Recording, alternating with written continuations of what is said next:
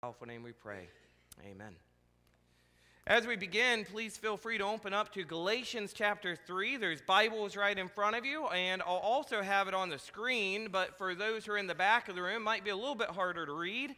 I'm going to be reading quite a few verses today as I want to start at the beginning of Galatians chapter 3, but please be opening up to Galatians 3. And the children are dismissed to Children's Church as you're getting ready. Make sure my remote's working there. Great. So thank you, Pastor Eldon, for filling in for me last week as I was in Ohio visiting with family for 2 funerals.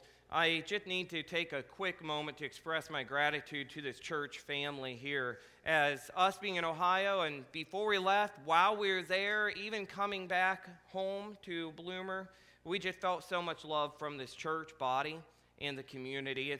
It's crazy as we go back to Ohio and back home in a way, and we've only been gone for a year and 4 months, we found ourselves near the end of the trip missing home.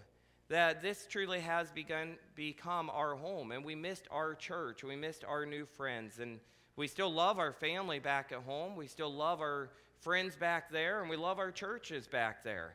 But you have become part of our life and a very important part of our life. And it just reassures us that we are where God wants us to be. Thank you for the many prayers, the many text messages, the many phone calls, the many cards of encouragement and support. You guys have just blown us away with your support. So thank you very much for that. And thank you, Pastor Eldon, for filling the pulpit for me. It was great for me to hear that even in the second service, and you're good because you're in the first service, but Pastor Eldon actually brought his stool. I guess he preached with a stool because of his hip replacement. And I guess he came down and preached right from up there because there were too many people that were so scattered at the back of the room. And I should do that more often. I'm always thinking about saying to everyone, okay, everybody scoot 1 row forward, 1 pew. And every week we'll just keep saying 1 pew, fill in the spaces, the empty spaces. Because you get so far to the back and we have so many empty spots up here. One of these days, I'm going to be really blown away because I'm going to come in and see the front row filled. Brian's going to come in, he's not going to know where his guitar case went because people are going to move it because they want to sit in the front row. That will be a good day. But thank you for being with us today. We are continuing on in our Galatians series, and we're at Galatians chapter 3, verses 10 to 18. And this was supposed to be 2 weeks, but we're going to combine it into one to try and move on a little bit and get caught up. We're going to start with Galatians 3, verse 1, though. So let me read this to you, and you can stay seated today since it is a little bit longer. I'll be reading through verse 18. And Alicia, if you want to just transition the slides for me as I read, because I can't see back there. So I'm going to look from right here in front of me. And as we read this, we read, "O foolish Galatians, who has bewitched you? It was before your eyes that Jesus Christ was publicly portrayed as crucified. Let me ask you only this. Did you receive the Spirit by works of the law or by hearing with faith? Are you so foolish? Having begun by the Spirit, are you now being perfected by the flesh? Did you suffer up so many things in vain? If indeed it was in vain. Does he who supplies the Spirit to you and works miracles among you do so by works of the law or by hearing with faith? Just as Abraham believed God, and it was counted to righteousness. Know then that it is those of faith who are the sons of Abraham. In the Scripture, foreseeing that God would justify the Gentiles by faith, preached the gospel beforehand to Abraham, saying, in you shall all the nations be blessed. So then, those who are of faith are blessed along with Abraham, the man of faith." Verse 10, "For all who rely on works of the law are under a curse. For it is written, cursed be everyone who does not abide by all things written in the book of the law and do them. Now, it is evident that no one is justified before God by the law, for the righteous shall live by faith. But the law is not of faith, rather, the one who does them shall live by them. Christ redeemed us from the curse of the law by becoming a curse for us. For it is written, cursed is everyone who is hanged on a tree, so that in Christ Jesus the blessings of Abraham might come to the Gentiles, so that we might receive the promised Spirit through faith. To give a human example, brothers, even with a man-made covenant, no one annuls it or adds to it once it has been ratified. Now, the promises were made to Abraham and to his offspring. It does not say, and to offsprings, referring to many, but referring to one, and to your offspring, who is Christ. This is what I mean. The law, which came 430 years afterward, does not annul a covenant previously ratified by God, so as to make the promise void. For if the inheritance comes by the law, it no longer comes by promise, but God gave it to Abraham by a promise. Thank you very much for following along. I'm going to confuse you a little bit because as I'm reading that, I think about this. I think I have the English Standard Version, my personal kind of go-to here on the slides. That's where I'm reading from. But then I recognize that you guys have the NIV translation, I believe, in the pews, which might make it a little hard to follow along at times. Now, when I do my studies, I do like to compare many different translations. So here, you just compared two different translations without even meaning to. Hopefully it didn't confuse you. Hopefully it brought light to the scripture. But I'm going to confuse you with this. I really love, and I actually heard Pastor Eldon when I watched the live stream from last week, I heard him refer to this too. At times, I like to look to the Message translation and see where that's coming from. And actually, go ahead and let's go back there and stay there. I'm going to be looking to the scripture quite a bit. But the Message says this in chapter 3, verse 1, where we read, "O foolish Galatians, who has bewitched you?" The Message kind of brings it all together and puts it like this. You crazy Galatians, did someone put a hex on you? Did someone put a hex on you? You see, today, like I said, we continue in this series, Plus Nothing Grace, where there's nothing we can do to add to our own salvation. We're only saved through the grace of God, through Jesus Christ and the cross. Plus nothing. Today we're talking about the curse and redemption. We're talking about faith, promises, and the law. And the Message states it as, did someone put a hex on you? I like that translation because as you think about what we're looking at today, for all who rely on works of the law are under a curse, verse 10 says. So as you start out and go back to see context, you see from the very beginning of the chapter, Paul is asking the people, did someone put a hex on you? Now, a hex is like a curse. Did somebody curse you? So we're going to be talking a lot about curses today. But before I get there, let me give you a little example, a little illustration here, and I'll leave the scripture up here so you can continue focusing on that as I talk. But let me give you a little illustration about grace. And it's going to start with a game. When I was a youth pastor, we used to play with the teens a game called the telephone game. Has anybody ever heard of the telephone game? I see some hands. Great. Well, let me give you kind of the principles of the telephone game. It's a very basic, simple game. But as long as you follow the rules, it can actually be pretty enlightening to see the end result. So that to play the game, you start out by gathering everybody into a straight line or into a big circle. And you have a moderator, a leader, whisper a phrase or a sentence into somebody's ear at the beginning of the line, the beginning of the circle. Now, that first person hears that phrase, that sentence, and the goal is this. They now need to whisper that phrase into the next person's ear. Now, it's very important to note that you can only say it once. There's no repeats. You got to listen closely because if you didn't hear it, whatever you think you heard, you're going to pass on to that next person. So the goal is this. A leader, a moderator, we would whisper a phrase or a sentence in that very first person's ear. And then that first person passes on the phrase to the next one in line. Then the next one in line. Then the next one. It continues to go on until you reach the very end of the line or the circle. And at the very last person, they need to repeat out loud for everybody to hear what was the phrase, what was the statement or the sentence. And then the very first person gets to say, did they get it right? Did they keep the original translation correct through the entire circle line?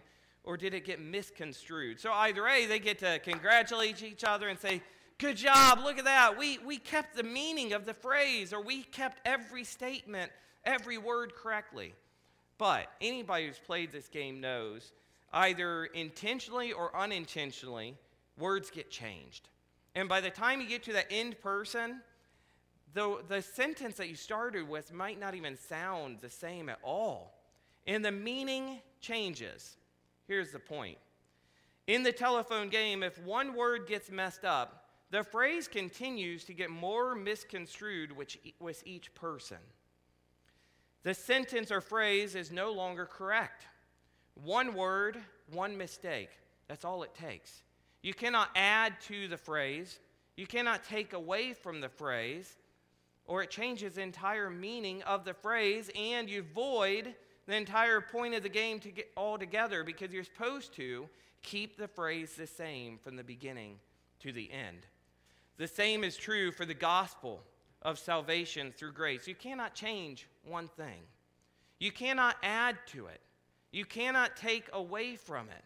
To do any of these things would change the entire outcome, the entire meaning of the gospel. It would change the entire meaning and the entire purpose that God had through Jesus Christ, to save us based upon him and him alone, based upon him taking this curse of ours upon himself.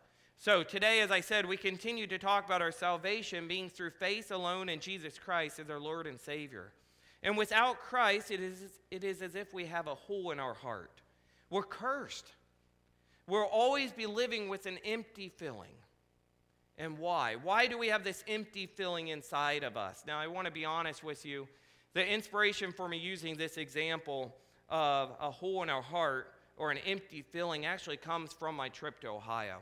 Continue to pray for my brother, Michael, as he goes through this loss of his wife of 7 years at the age of 38, because that was one thing they told people. Most time he'd be saying that he's doing good. He's just focusing on her being up in heaven with God. But then every once in a while he'd transition, and I'd hear him tell somebody, I just feel like I have a hole in my heart. I just feel an empty feeling inside. So that was the initial inspiration for this. But as I kept reading the scripture more and more, I kept thinking about that phrase, hole in our heart. We'll always be living with an empty feeling and a hole in our heart when we're not filling our hearts with Christ.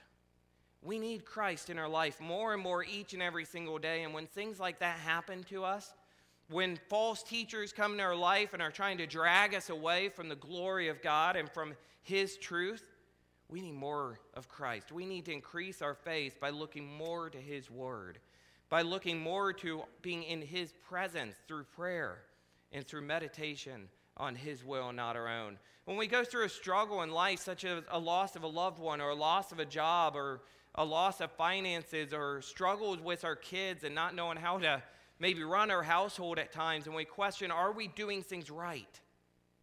How do we fill that hole in our heart? How do we fill that empty feeling? It's with Christ. There's no other way.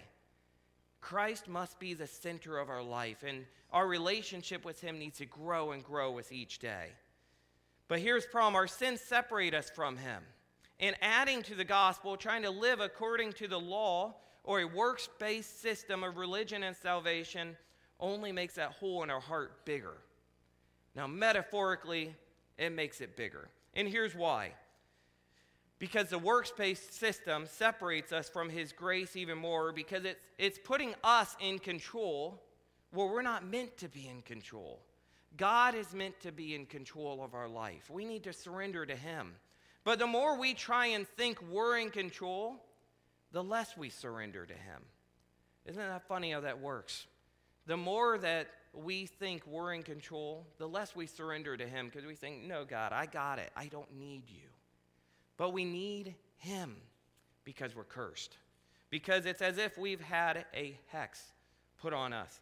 But we put the hex on ourselves. We make it harder and harder to reach a relationship with God because we continue to put more and more demands or requirements on ourselves. Well, if only I could do this. If only I could do that. I'm not going to be right with God until I do this or until I do that. We put more barriers between God and ourselves when God never meant for us to have these barriers. God simply intends for us to surrender to him and allow his grace to break down those barriers. Allow that grace of God and of Jesus in the cross to break the curse. God knew that we would never be able to fill the hole in our hearts on our own, and that's why he gave us Jesus. He knew that we need Jesus to give us an opportunity to restore this relationship with him. You have an opportunity. An opportunity. I'm going away from my notes now, but just think about that word opportunity. You know, everybody is searching for opportunity. Each day you hear people talking about, I'm just looking for the right opportunity. I love that you guys referred to that lady and that girl, and she said, well, I'm going to become a Christian someday. Why not today? You have an opportunity. Will you surrender to him? Now, maybe you're thinking right now, I have surrendered to him. When? Because I do think we have this initial surrendering to Christ, but we still need to continue to surrender to him each and every single day. Today, tomorrow, the next day. Every day we should wake up and submit ourselves to God and say, Lord, I am not good enough. I do not deserve this, but you give it to me anyway. Thank you, Lord. Please forgive me. And it's not because we're truly being forgiven again and again. I mean, we were forgiven that first time at conversion, but we still need to submit ourselves to him. We still need to surrender to him. Out of love, we still say we're sorry. We still ask for that forgiveness. We still recognize our failures and our faults so that we don't continue to live in those failures, in those faults. But I should move on. We are cursed. Sin is a curse. The hole in your heart, the empty feeling you feel is all because of the curse of sin. And as I continue today, I want to focus on verses 10 to 18, but mainly verses 10 to 14, talking about that curse. As I read through the scripture and was beginning to prepare for the sermon a couple weeks ago, and I want to read this to you again, I kept thinking about a song. For all who rely on works of the law are under a curse. For it is written, cursed be everyone who does not abide by all things written in the book of the law and do them. Now it is evident that no one is justified before God by the law. For the righteous shall live by faith. But the law is not of faith, rather the one who does them shall live by faith. Shall live by them. And notice the quotations. He's quoting scripture. Christ redeemed us from the curse of the law by becoming a curse for us. For it is written, cursed is everyone who hanged on a tree, so that in Christ Jesus the blessings of Abraham might come to the Gentiles, so that we might receive the promised Spirit through faith. As I read this, I just kept having this song from the 1990s come out or come to mind. A song by, and I don't know if I'm going to say her last name right, I should have looked it up, but Tasha Cobbs. It's Jesus Saves. Jesus saves, I know that Jesus saves. My wife is very embarrassed now. No, I'm no gospel singer like that, but Jesus saves. I just kept thinking about Jesus saves, Jesus saves. We have this curse upon us, but Jesus saves. Jesus is the only way to break the curse. You see, when somebody talks about a curse, you might often hear somebody joke about a curse because they think that everything that happens to them is because of a curse. Have you ever heard of somebody maybe just say, oh man, I must be cursed. I'm always tripping and falling down. Maybe they say, I must be cursed. I just can't keep my mouth shut when I ought to. That's me. I sing when I shouldn't. I must be cursed. I can't help but disappoint people. Curses, curses, curses. Somebody must have put a hex on me because I just can't seem to do anything right. You know, the list goes on. People do like to blame these curses or hexes, whether they believe in them truly or not, but they do. I'm sure all of us have heard statements like that. Let me read to you some more of the Message translation here. Starting at verse 11. Actually, starting at verse 10, it says, Scripture backs this up. Utterly cursed is every person who fails to carry out every detail written in the book of the law. 11 and 12 goes on to say, the obvious impossibility of carrying out such a moral program should make it plain that no one can sustain a relationship with God that way. Goes on in 13 to say, Christ redeemed us from that self-defeating, cursed life by absorbing it completely into himself. I would like to add that the Message is never and will never be my main translation. I see it more as a commentary, and I think that's how it's meant to be read, is like a commentary. But it does bring light to the Scripture and help you understand it sometimes. Cursed. You see, Satan loves for us to feel like we cannot escape the curse. But just as books and movies often portray, there is a way to break the curse, to break the hex. And it's not a matter of finding the voodoo doll so that somebody can quit stabbing it, as movies or books might say. It's not a matter of finding the hex bag that somebody might have hidden under your bed or whatever other type of black magic that people talk about. You see, people are always looking for a magic potion or an instant fix for their problems. They search their whole life for a solution. If I could only do this or that. Ironically, the answer lies right in front of them. Even more than that, the answer lies right inside of them. Surrender to Jesus. I thank for that inspiration again. If you're thinking by any chance you're going to become a Christian today, why wait? Do it today. We're never going to have all the answers, and that's where we need to have faith in God, the one who created the heavens and the earth and everything in it. You can't do that, can you? You're never going to fully understand how he did it either. But we know from his word that's truth. God gave us the way to break the curse that burdens us. And the magic potion is not magical at all. It's Jesus. It's Jesus. And we read that here. Christ redeemed us from the curse of the law by becoming a curse for us. So let's do a rundown. Next part of my sermon is going to be this. We're going to do a rundown. We're going to look verse by verse at a few points. And then we're going to start to wrap up after that. I've got about 10, 15 minutes left. So I want us to really focus on this. Verse 10, for all who rely on the works of the law are under a curse. For it is written, cursed be everyone who does not abide by all things written in the book of the law and do them. Deuteronomy 27:26 speaks of this. The law demands perfection. But there is also a saying in our everyday life. You ever heard the saying, a man is only as good as his words? A man is only as good as his word. You see, Paul here, I think, is trying to drive the people into a corner and force them to see the error in their ways. Force them to see how what they're trying to do just doesn't make sense. He's basically saying to them, suppose you say that you're going to try to win God's approval by accepting and obeying the law. What is the inevitable consequence? If the inevitable consequence is this, a man must stand or fall by his decision to live a certain way. William Barclay said that. A man must stand or fall by his decision to live a certain way. A man is only as good as his word. So you're adding all these extra requirements, all these extra laws, all these extra works to your salvation. Well, you either live according to all of them or you don't. And the inevitable consequences is this. If he chooses the law, he must live by the law. But unfortunately for him, no man ever has or ever will succeed in always keeping the law. You will always fall because we're always going to be sinful human beings. We're always going to fall because we are not God. We may try to be God, but we're not God. And that's why we need to surrender to God. We need God. A curse is attached to those that don't fulfill the law in full.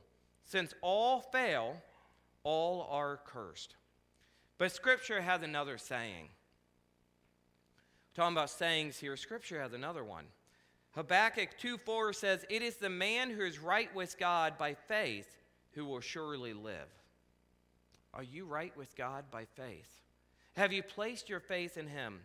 There is indeed another way to avoid the wrath of God, and that is by the mercy of God in the work of Christ. It's not by the law, it's not by the works, because we can never be good enough. You might think, oh, I've been doing good for 10 years, which that's impossible. But maybe you think, 10 years I've been doing good, I haven't fell once. but then 10 years later you trip. Oh, curses, right?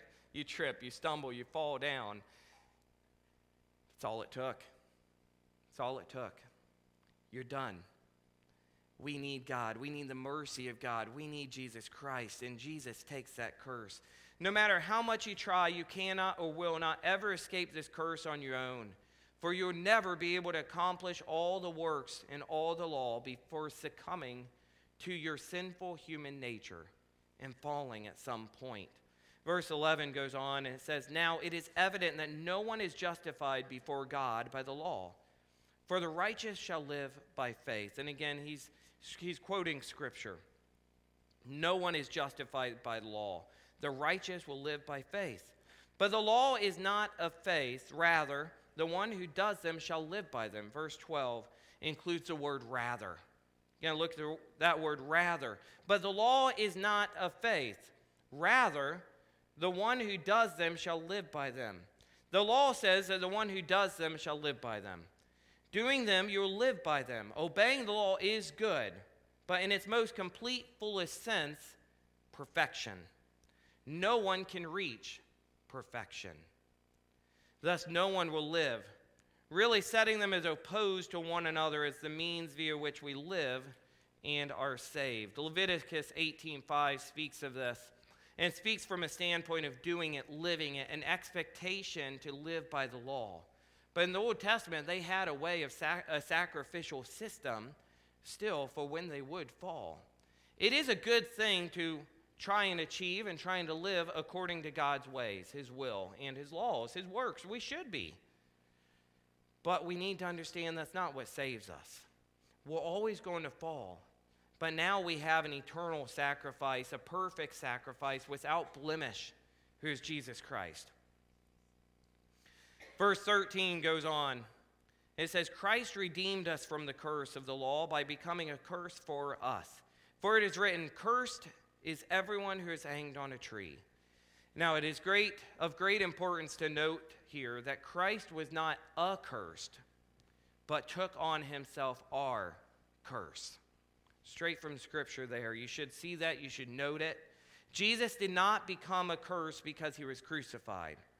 No, he was crucified because he was cursed by taking in full our curses, our sins, the sins of the world upon himself.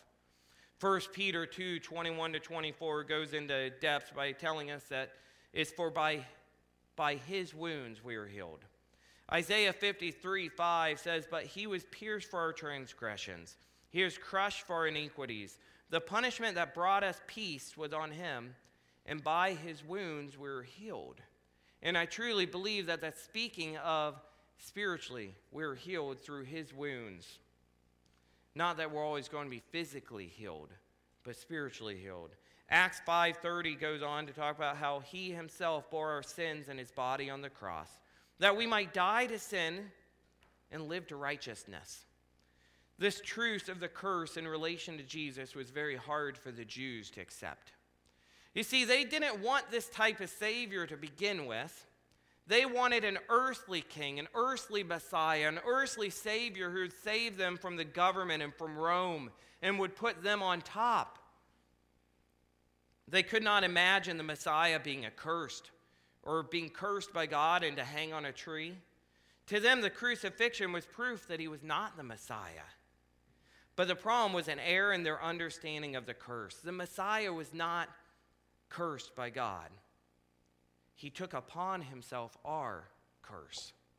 He was filled with our sins so that we might have our sins removed and be forgiven. Verse 13 goes on and talks about how all of us are under the curse of disobedience under the law. But Christ redeemed us and became a curse for us. Now that word redeemed, sometimes we might just skip over it too fast.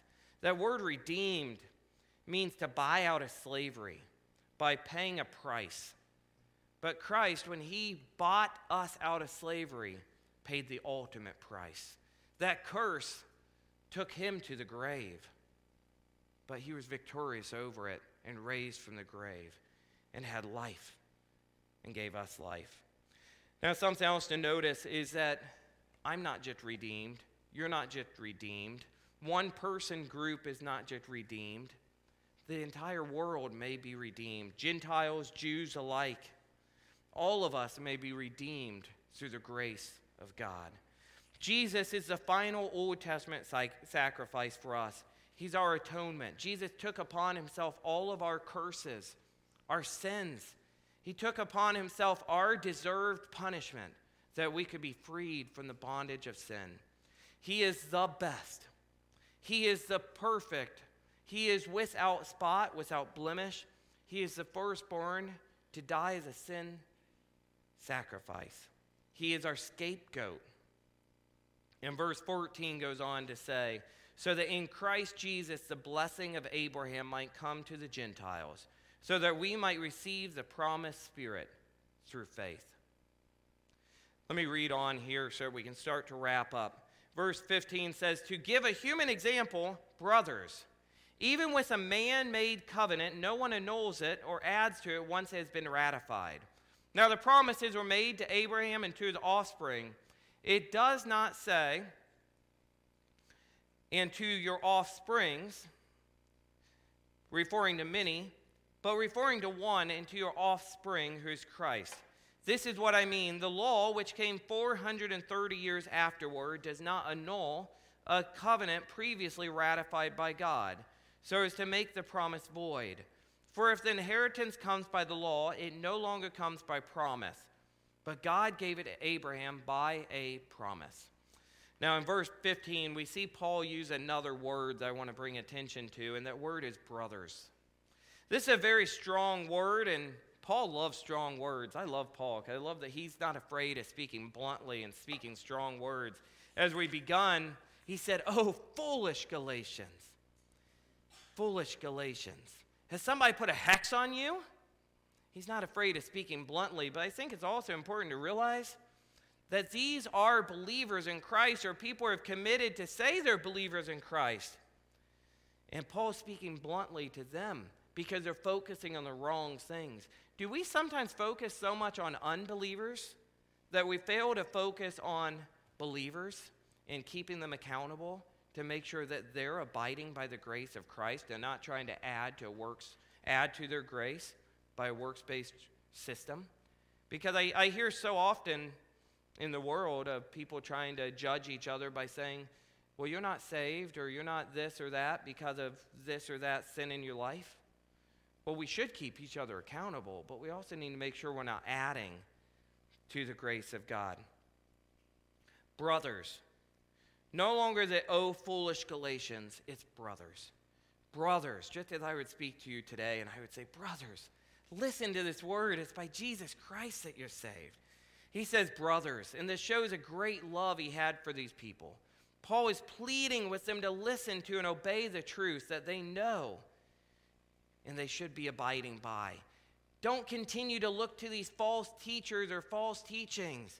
Brothers, listen to what you've already accepted. Listen to what God's already placed into your life and into your heart. Brothers. Might also note that Paul's now transitioning to using not just Scripture, but also a human example, an illustration of covenants, contracts. Now, in this case, he's probably speaking more of a contract, as the message stated, like a will, an inheritance, because they didn't really have the same type of contracts as us. We like to write contracts and to everything to protect ourselves. And they did have contracts, but it's probably speaking of an inheritance.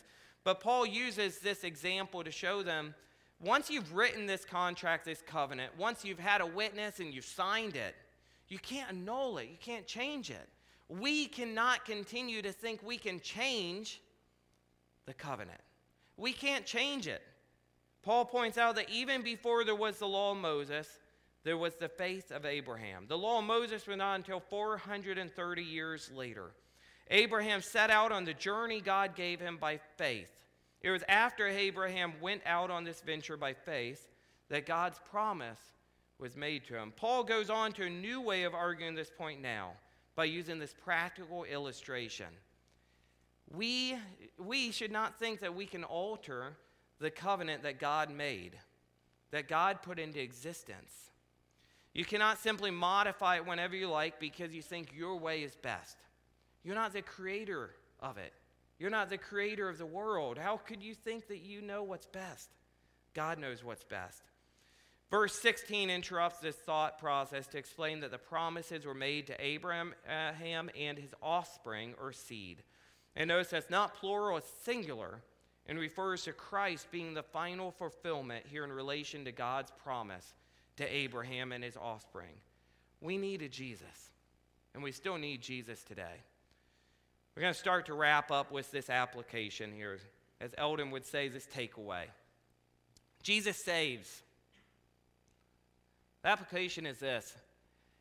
Examine yourself. The challenge.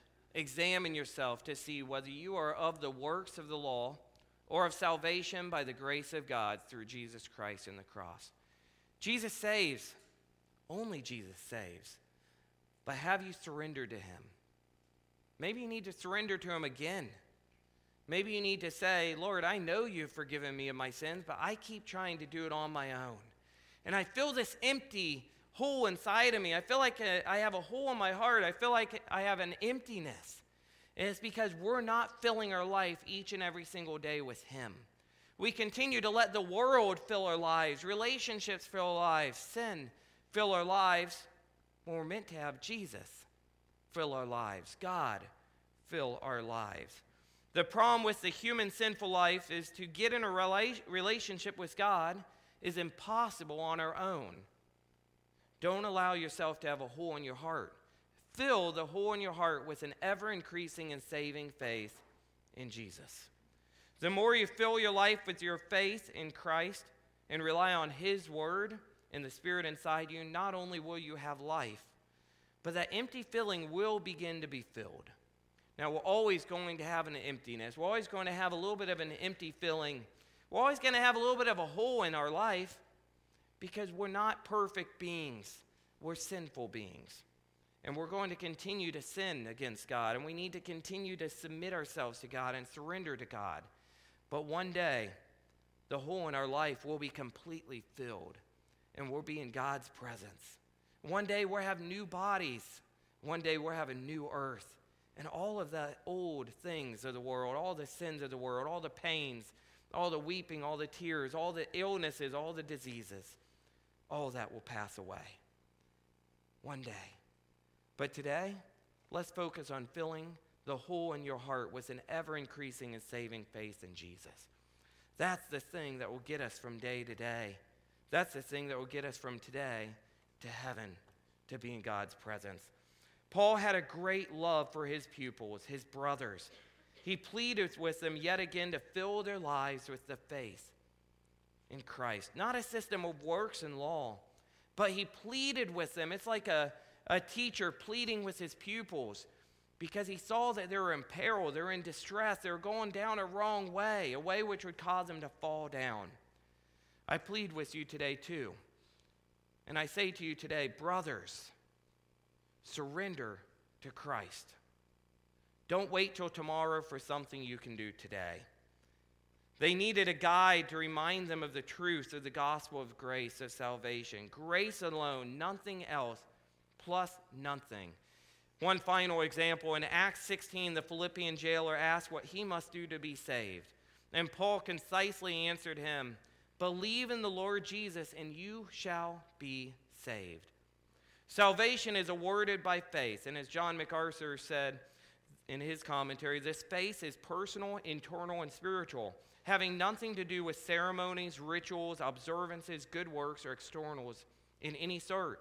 Faith has always and will always be what God requires as a response for salvation. Faith was required in the Old Testament by the saints, and faith is required by us today. We need to take each step with faith.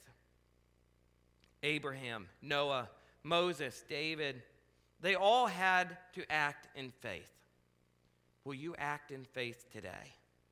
Let me pray as the worship band comes up. Lord God, we thank you for your word today and reminding us, because we do need reminded that we do live with the curse of sin, but you sent your Son, Jesus Christ, to live and die on the cross, to take our sins, our curse upon himself so we might have life, so we might have a restored relationship with you today. Lord, I pray for everybody in here. Lord, I just pray for the brothers here today. I plead with them. Surrender to Jesus today. Lord, I just pray that if they're wanting to do this today, they just say right now, Lord Jesus, forgive me of my sins. I want to surrender myself to you. I need you in my life. Give me life today. Amen.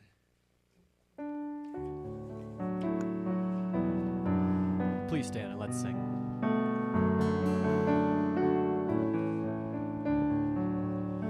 How deep the Father's love for us, how vast beyond all measure, that he should give his only Son to make a wretch his treasure. How great the pain of searing loss, the Father turns his face away, as wounds which mar the chosen one bring many sons to glory.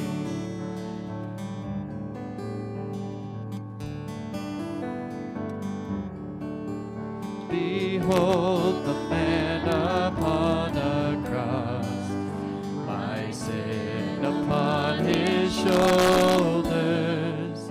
Ashamed I hear my mocking voice call out among the scoffers. It was my sin that held him there until it was accomplished. His dying breath has brought me life. I know that it is finished.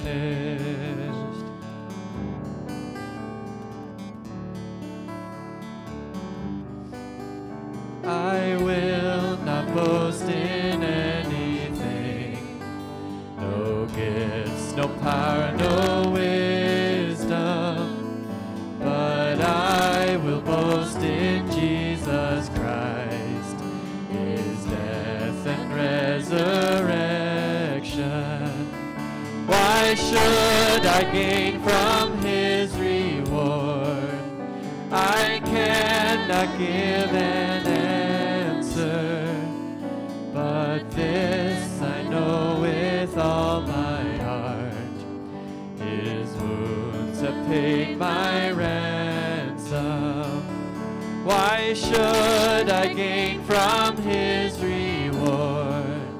I cannot give an answer, but this I know with all my heart, his wounds have paid my ransom. If you prayed that prayer today, or if you accepted Christ as your Savior today, I encourage you, come talk to me. Come talk to somebody. Let's encourage you. Let us disciple you. Let us mentor you and show you where to go next. And I ask you today, too, still be convicted, be challenged. If you didn't do it today, but you're struggling with, I think I might do this sometime. I just don't know if I'm ready. Do it today. But if not, come talk to me. Come talk to somebody so that we can talk through it with you.